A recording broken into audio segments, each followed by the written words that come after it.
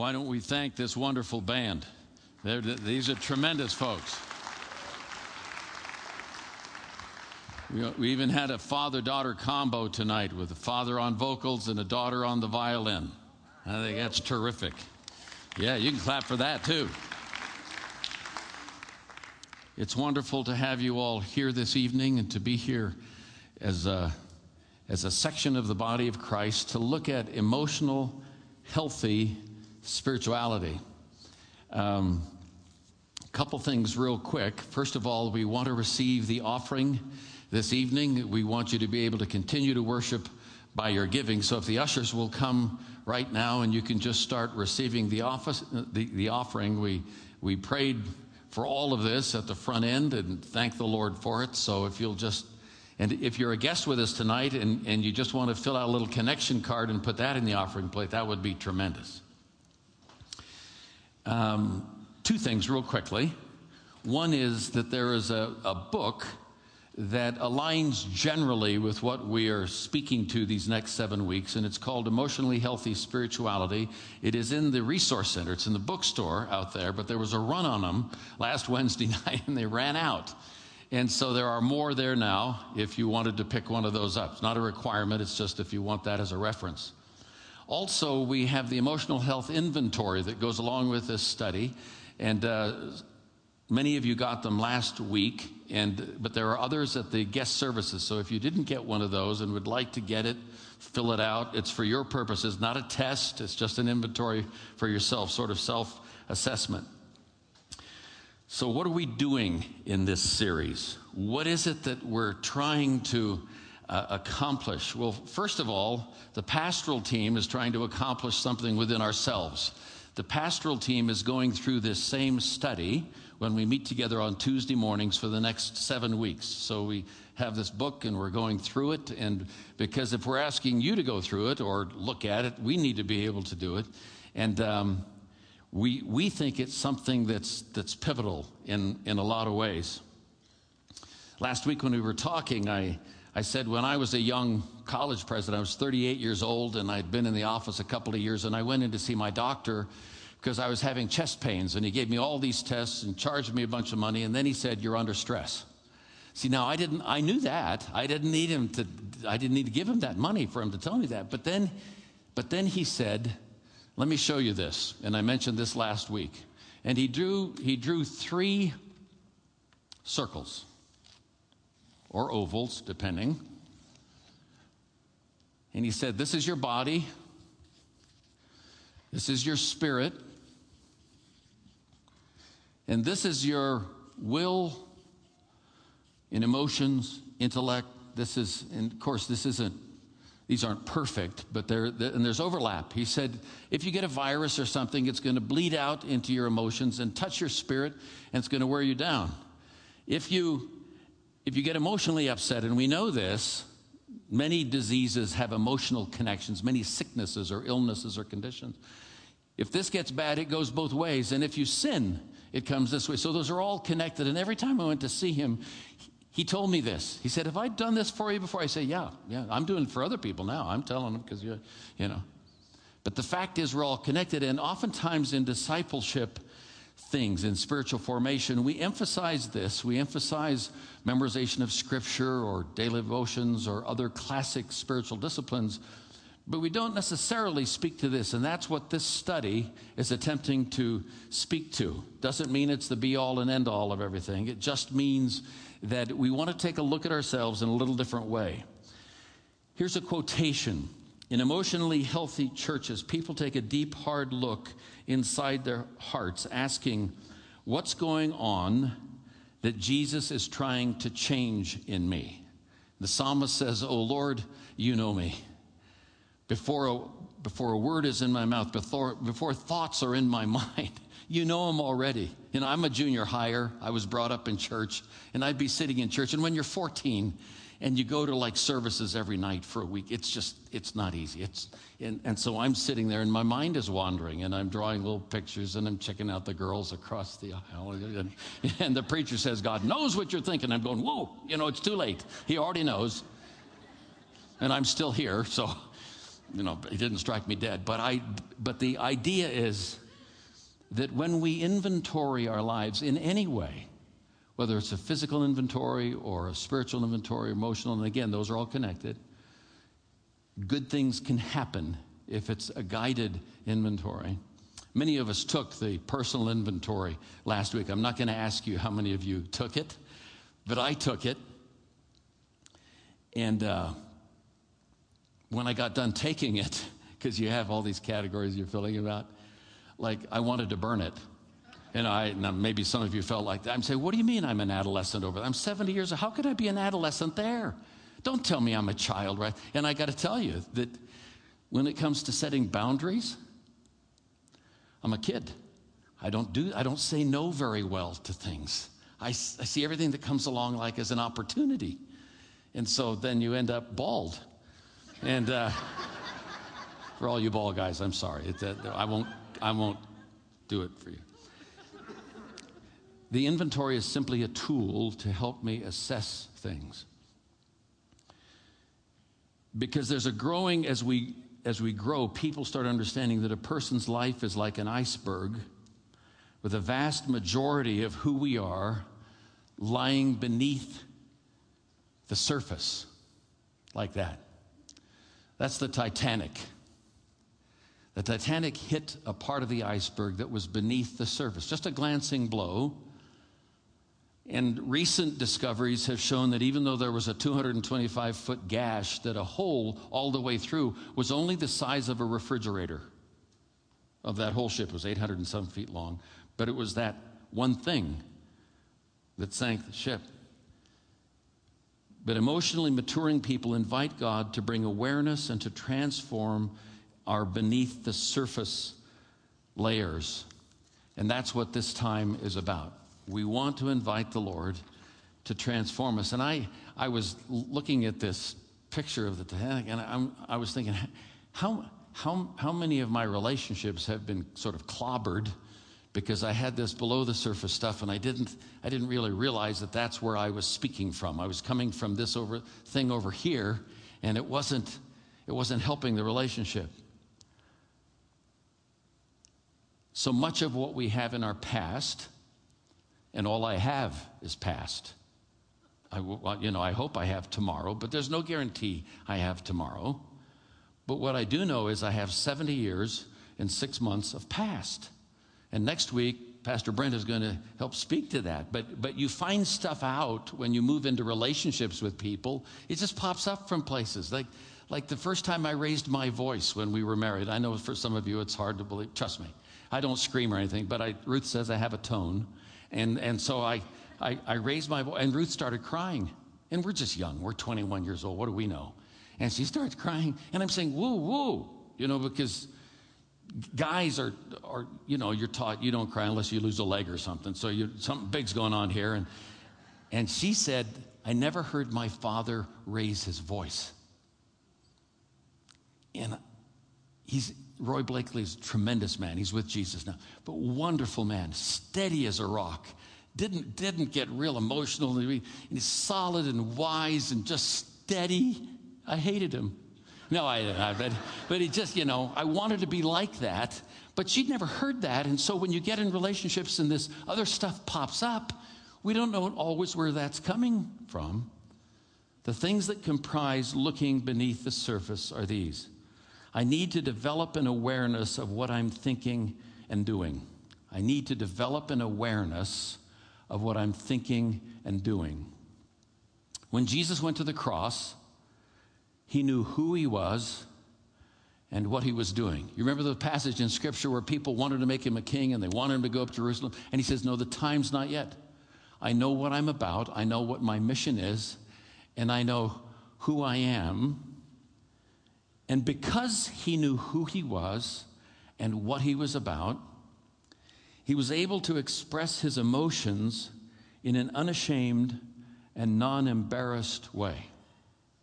Because he knew who he was and what he was about, he was able to express his emotions in appropriate and non-embarrassed ways. All of us have emotions, so it isn't a matter of do we have them or not, it's how do we express them. Is it appropriate? Are they healing? Are they helpful? Or are they sledgehammers to those around us? I have a dear friend, pastored a church in Naperville, Illinois for 31 years. His name was Bob Schmidgall, big guy, 6'4", 6'5". Died of a heart attack sitting in a restaurant. Flew out for his service, and they had the viewing of his body in the church. Hundreds of people were there. He had a dear, dear friend, an Ethiopian gentleman by the name of Beta. And Beta pastored a large congregation in Addis Ababa in Ethiopia. And they were brothers. And people were filing by, and it got quiet for a moment, and all of a sudden the side door burst open, and Beta comes running in. And he's a pastor. He's a person who's mature, and he falls down on the ground in front of the casket. And then he leans up and he puts his hand on Bob's body, and he says, "Bob, I love you. You can't be gone. I love you. We need you, Bob." And it went on for some time, and it was like wailing. Then he came over and he sat down next to me after a while. And he said, "Forgive me, Dick, but in my country, that's how we express love. This is how we express love. This is how we care for people." It was an appropriate moment. Now, it's not like a Western Germanic thing. It's an Ethiopian thing. But the fact is that it was from his heart. And when you look at Scripture and you look at Jesus, what do you remember? Do you remember when you had those? Some of you grew up in church and you had Sunday school contests for Scripture memorization, and you got points or some little gift, and you always went for the shortest verse. Like, what was the shortest verse? Anybody remember? We all know that we all got a point, I guess. But the fact is, it's not about getting a point. I think in the text, it's making a point that here is the creator of the universe who is both God and man in ways we don't understand, like Pastor Jeff talked about last Sunday.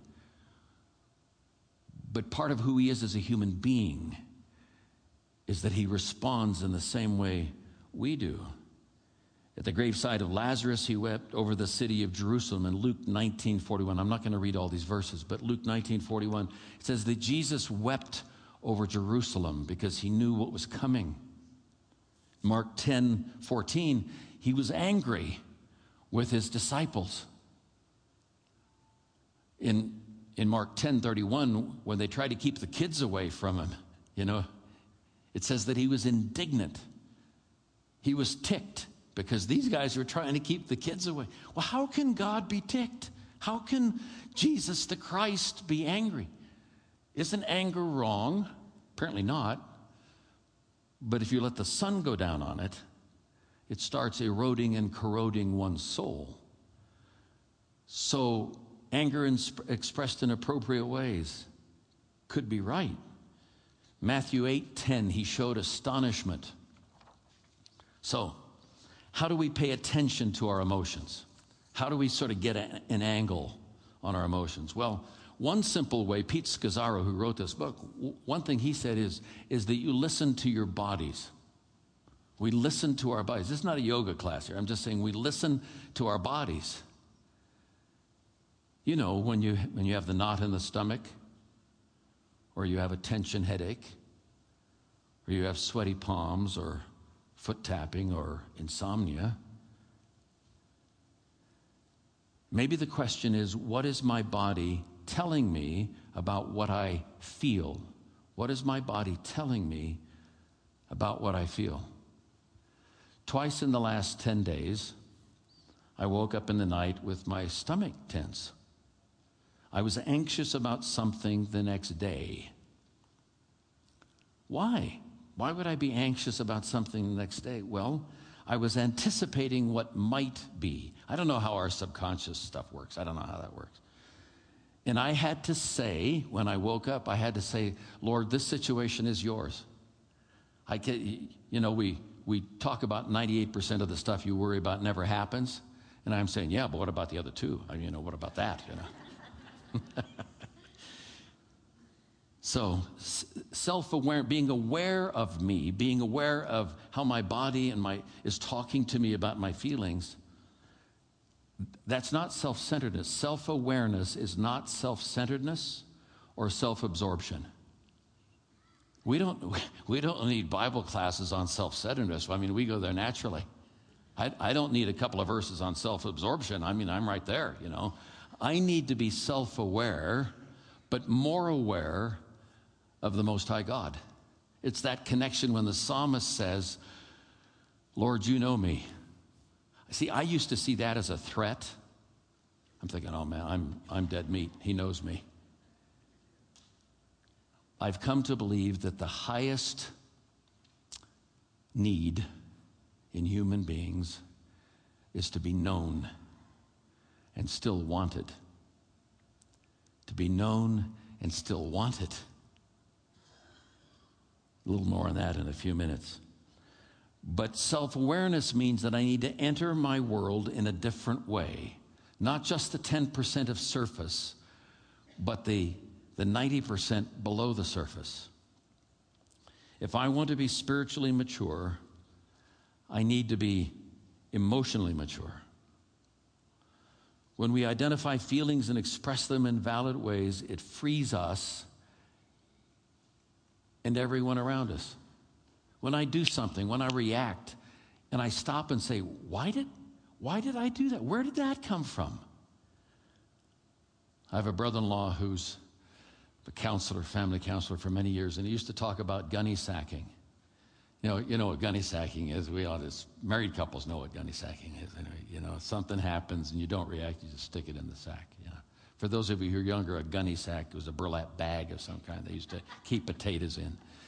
And so something else happens and she says something and you stick it. And then something else happens over here and you stick it over. And then you just keep getting the gunny sack full. And one morning, hardly anything is said, just some little thing that makes you tense and you go, wham! You know, and the person has no idea where that came from. Where did that come from? Well, I've been saving stuff up, you know. I've been keeping it in the gunny sack over here. Have you ever thought about why the Psalms connect with us so much? About half the Psalms, 75, were written by the psalmist David. David had an arduous journey in a lot of ways. I mean, he's the youngest kid. He's selected to be king. He's got all of these things going on, and he failed miserably at certain points. But God says that he was a man after his own heart. And so you have this sort of tension. But when you read the Psalms, he's free to express what he feels in the Psalms and also what he knows. See, that relationship between what I know and what I feel is where we as believers in Jesus have such a huge possible advantage if we explore it. Because here is David. And one psalm he says, Lord, you're tremendous. Nobody's like you. You can do everything, and I'm in your hand. And the next psalm he says, where'd you go? Where are you? So he's up and down, it's true, but he always comes back, when I read his psalms, he always comes back to the baseline. Lord, you know me. You know my thoughts. There's nowhere I can go that you are not. So, how do I start developing self-awareness? How do I do this? You say, okay, you got to be self-aware. Whatever that means, we got to do that. First thing is I need to ask the why or the what's going on question. When feelings well up in us that we know aren't healthy, we may not know where they come from, what do we do with that? Do we just express it? Or do we ask the question, why am I so anxious? Why am I impatient? Why am I sharp with others? You know, I have to tell you that I don't want to be sharp, but sometimes in my history, not so much in the last 3 days, but in my history sometimes I'll say things that, you know, and I'll never forget walking into the house I walk into the house one day, and we have these 4 kids under the age of 7. And, and it's almost totally Ruth's responsibility, because I'm God's man of faith and power, young pastor in Urbana, Illinois, out trying to win the world for Jesus, having business lunches and leading people to Jesus, and it's tremendous. So I come running into the house one day, and I go in to get something and get a little lunch, and I say something. It probably wasn't good. It was probably in the form of a question, but it's not really a question. Anybody ever do that? You ask a question, but it's really a statement? And Ruth didn't say anything. She just fixed lunch. And when I got ready to go back to the office, it was back in the day of 3-piece suits. She just straightened my tie and kissed me on the cheek and said, "Now, are you going to go back and tell all those people about Jesus?" Now, see, some people might see that as sarcasm. I consider it Jehovah's nudge. Wives have a way of just, I don't need to explain it to those of you here. In order to deal with such questions, I need to be able to reflect about things. I need to be able to reflect. We live in a world that is picking up speed. We have to communicate instantly. We get text messages. We've got to get it back. I don't think we're designed for that. Now, I text and I email. I do all that. But it's picking up speed. The idea of contemplation or reflective behavior in our world is almost foreign. Blaise Pascal, who was a believer, who was a French philosopher, says this: all men's miseries derive from not being able to sit in a quiet room alone. All men's miseries derive from not being able to sit in a quiet room alone. When I was a kid, some of you heard me tell this story. When I was a kid in Oakland, California, it was 5th grade. It's dark in my room. When it's dark in your room and you're in the 5th grade, it makes you a little nervous. So I'd sing every song I knew, every school song, every church song. I'd sing them all. And then when I got done, I'd start calling my mom. And we lived in a little bungalow. Just a little. She was only 20 feet away in the front room, and I'd say, "Mom, Mom, Mom." You say, "Why don't you just get out of bed and go find your mom?" Hey, when you're in the 5th grade and it's dark in your room, you are not getting out of bed to go find your mom, because the guy under the bed will grab your ankle. So you're not doing that. And if he doesn't get you, the one in the closet will. So you're not going there. Pretty soon she'd say, "What is it, Dick?" I'd say, "Oh, nothing. I just needed to know you were there." I'm 70 years old. I don't call my mother anymore, for Pete's sake. I say, God. He says, "What is it, Foth?" I say, "Oh, nothing. I just needed to know you were there." And then when I know it's there, I start making demands. "Well, I got this thing here. You need to do something. And he says, "You don't do anything, Foth. You just be still and know that I am." When I get still and can reflect on who he is and who I am, that's when I get below the surface. What would happen if we just took 5 minutes a day to just be still? It's easier for me to do now than it used to be when I was young, because I had a lot to prove when I was young. You know how it is. You young guys were trying to make our mark. So I was going like every minute, and I thought that more activity meant more productivity, and of course that's a fallacy and all that kind of stuff. But I was doing all that, all in the name of God. But being able to be still and reflect brings a wellspring to our souls. I love that song we sang tonight. "Oh Lord, you're beautiful, your face is all I seek. And when your eyes are on this child, your grace abounds to me." You know the one. "Oh Lord, you're beautiful,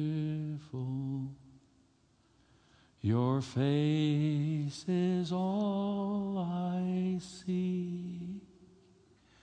And when your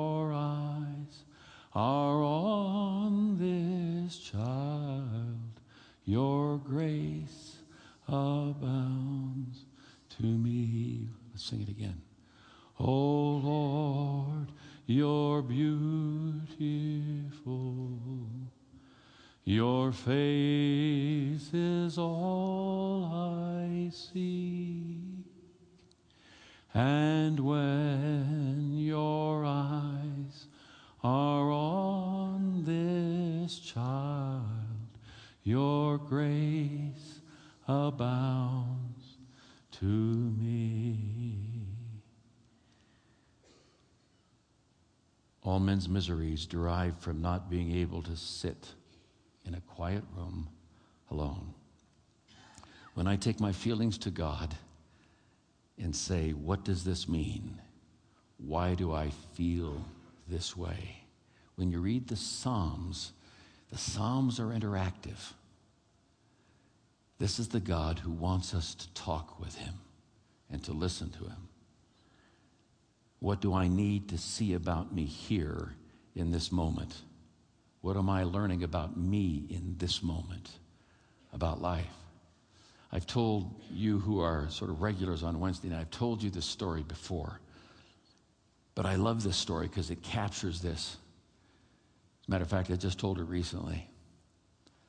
There's a lady who's now with Jesus. Her name is Basilia Schlink. Basilia Schlink was a young woman in World War II who lived near Darmstadt, Germany. And Darmstadt, Germany was saturated, bombed by the Allies in December of 1944. 70,000 people were left homeless, 12,000 people died in 20 minutes. There was a young group of girls, Lutheran girls, who felt that was God's judgment on them for not standing up to Hitler when he was putting Jews in the camps. And they said, if we survive the war, we will come back to this place and we will create a place of peace, a place of reflection, a place where people can find peace in their souls. And they did that. They came back after the war. There was nothing in Germany. There were no supplies. It was devastated. And they created a compound, a big acreage called Canaan Land. You can go there. It's 45 minutes south of Frankfurt. And long story short, they built a chapel by themselves, and trucks would just show up at the end of the day, say, we have an extra half yard of concrete. Can you ladies use it? And they're out there in their long habits. It was an evangelical Lutheran sisterhood.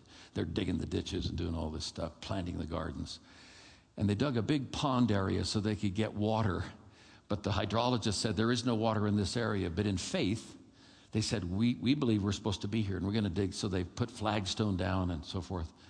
And a farmer down the road sold a field, and they drilled down and they hit bedrock. And when they hit bedrock, they had what they called their miracle tent. And they went over in this tent because they didn't have housing. And they said, we believe God is trying to say something to us in this particular situation where we hit bedrock. And they started asking the question, what is the bedrock in my life? What is it that God is trying to punch through in order to speak to me, in order to change me? And they started to share things with each other, and the Lord broke them and brought them together. And the farmer came along and said, I just sold another piece. Let's try it one more time.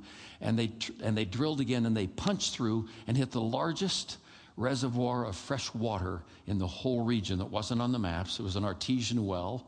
And when Ruth and I went there in 1973, we had lunch with them, and they came around and they poured water into our glasses, these young, and this was next generation, of course. They came around, poured water, and I tasted it. It was like the sweetest water you've ever tasted. And I turned to the young lady and I said, that's tremendous water. And she looked at me and said, all of the Heavenly Father's water is good. And I said, that's what I'm thinking. When I look under the surface, sometimes I find bedrock. I find places where I have not been willing to go, and the Lord wants to punch through. I can't do it myself, but He, by His Spirit, wants to do it. Secondly, there's a link between the gospel and my emotional health. And I want to hurry along here. There's a link between the good news and my emotional health. There are two messages you read in Scripture. There's more than this, but at least two. And the one message is, I'm flawed, I'm weak, I'm undisciplined, I'm essentially awful at the core, all this kind of stuff. And you have these songs about what a wretch I am and what a worm I am. And one of my friends calls it worm theology. But the fact is that there's nothing about me that can get into heaven that's good. Nothing about me that is good enough that compares to God. So that's on the one side. The other statement is, and here I am this way, and God loves me absolutely in Jesus. Sometimes I get nervous about looking beneath the surface because I'm scared I might find bad stuff, and sure enough, I got stuff.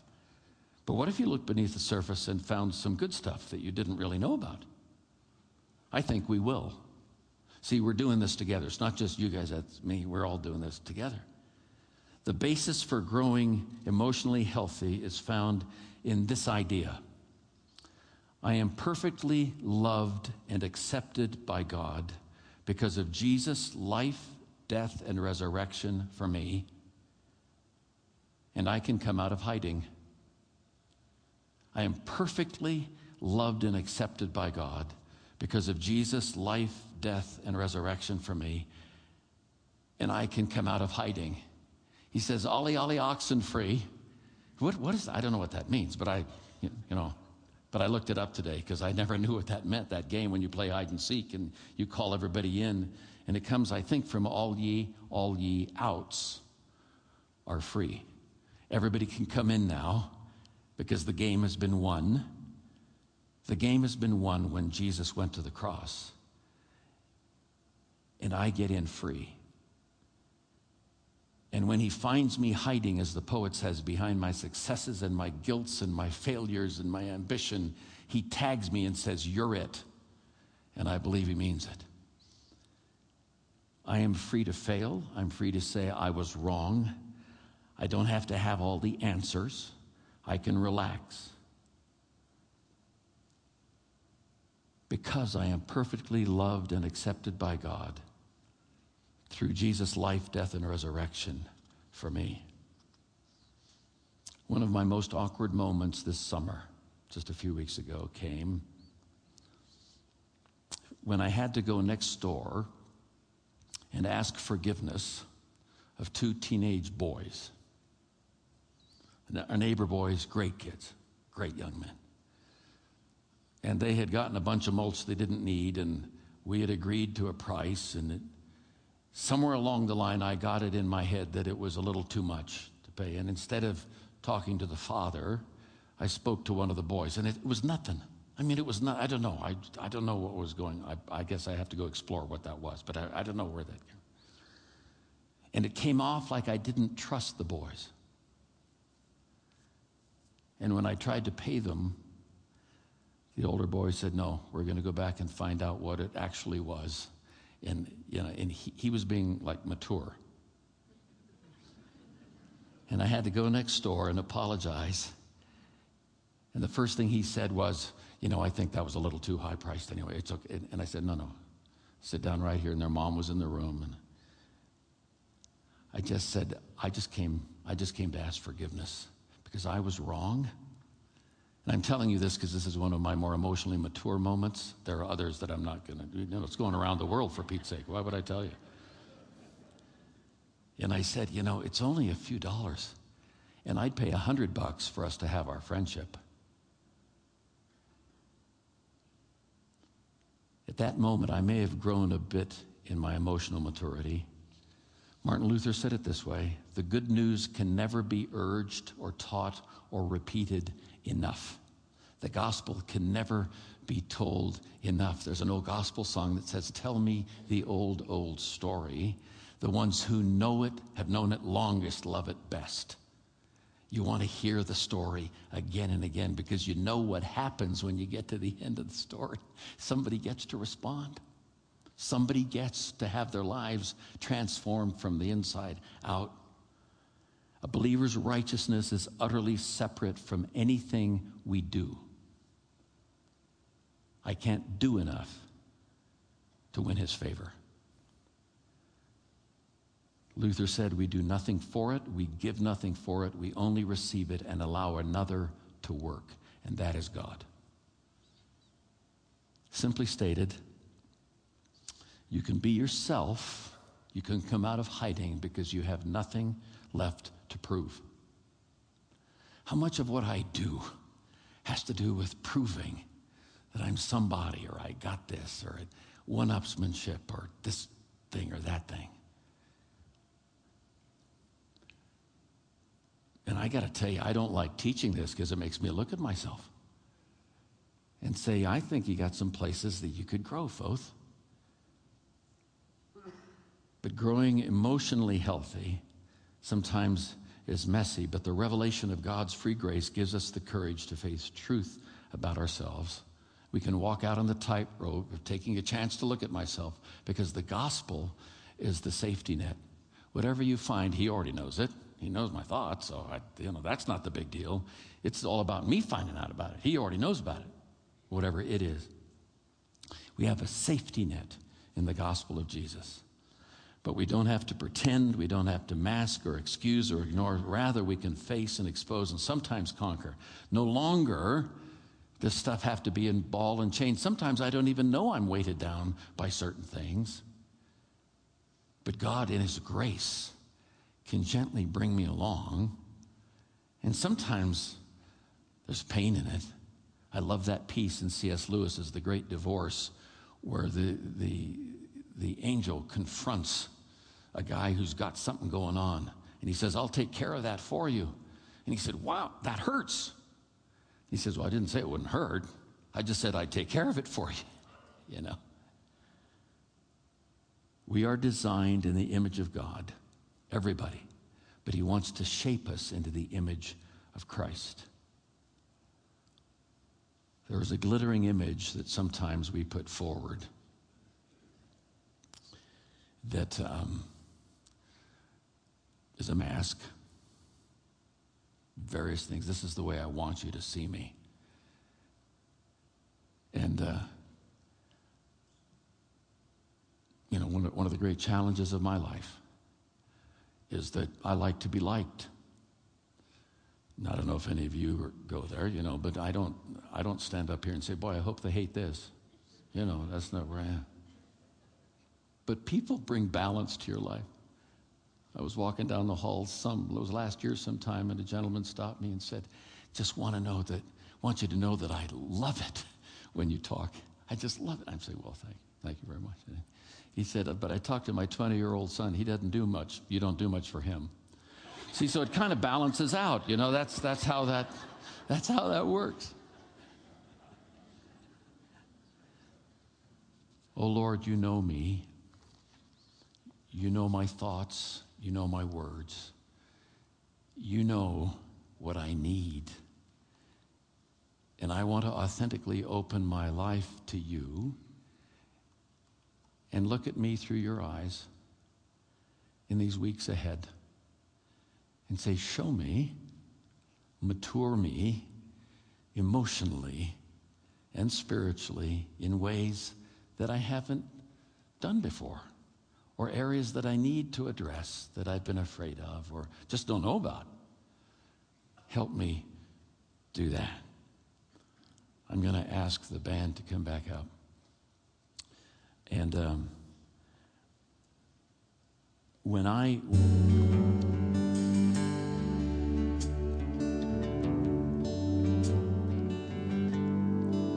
would you stand with me tonight, if you're able, please? Listen to how the Apostle Paul reflects on this time together. Here's a time where Jesus says, do this in remembrance of me when you're together. The Lord's table is a time for reflecting on history, on what he did and what he's done for me, on my present and on my future. 1 Corinthians 11:23 says, for I received from the Lord what I also passed on to you. The Lord Jesus, on the night he was betrayed, took bread, and when he had given thanks, he broke it and said, this is my body, which is for you. Do this in remembrance of me. In the same way, after supper, he took the cup, saying, this cup is the new covenant in my blood. Do this whenever you drink it in remembrance of me. For whenever you eat this bread, drink this cup, you proclaim the Lord's death until he comes. Nothing of my salvation or my wholeness comes from me. It comes from what he did. He knew who he was, and he knew what he was doing. Therefore, whoever eats the bread or drinks the cup of the Lord in an unworthy manner will be guilty of sinning against the body and the blood of the Lord. A man ought to, here's the word, examine himself before he eats of the bread and drinks of the cup. Built into the body of Christ in the ordinances of the church is this idea of looking at ourselves so that we can be one. So, he takes the bread, the Lord does, and he blesses it, thanks the Father for it. This represents the body of which we're a part. We come together in him, across the nations, across the races, across gender, across all the lines. He says, in me you are one. Thank you, Lord, for this bread, symbolizing our life in you. As we receive this, we examine our own hearts and say thank you for what you have done in helping us come to you and to be together. In Jesus' name, let's take and eat.